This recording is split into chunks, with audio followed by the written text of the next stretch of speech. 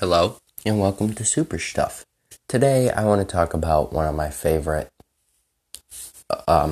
Marvel comic book teams of all time, okay?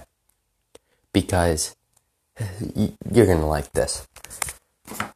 So, we all heard of the Avengers, but have you heard of the start of the Pet Avengers? It all starts when Lockjaw, dog of the Inhumans, the teleporting bull mastiff, the awesome dog, he finds, I think it was the Soul Stone? No.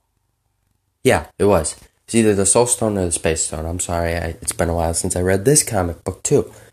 But, he knows, this is no coincidence. There have to be more on Earth. So, he goes to Manhattan, where Throg, which is the frog version of Thor, is hanging out and, basically tells him all about it.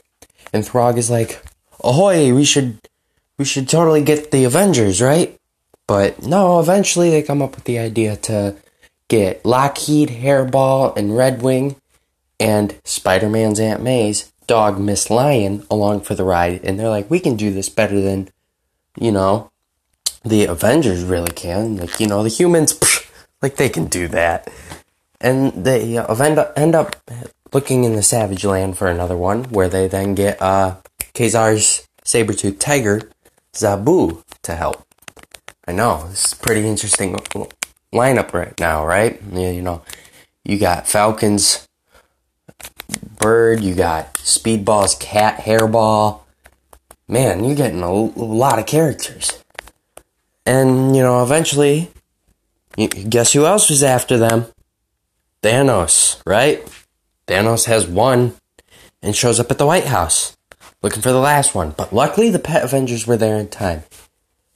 And guess who ended up having eaten one of the stones? Aunt May's dog, Miss Lion. So Thanos is like, oh, you don't think I'll kill a poor innocent puppy to get my stone? And he does, but Lockjaw gets to it in time. So they end up going to space, having an epic, because Lockjaw has them all placed in a collar gauntlet type thing.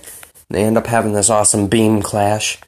And obviously you do the math. One stone is no equivalent for 5. So Lockjaw obviously won that. Grabs the last stone, uses it to resurrect Miss Lion, and then they decide, you know what, we're going to hold on to the stones because we can do a better job than the human Avengers.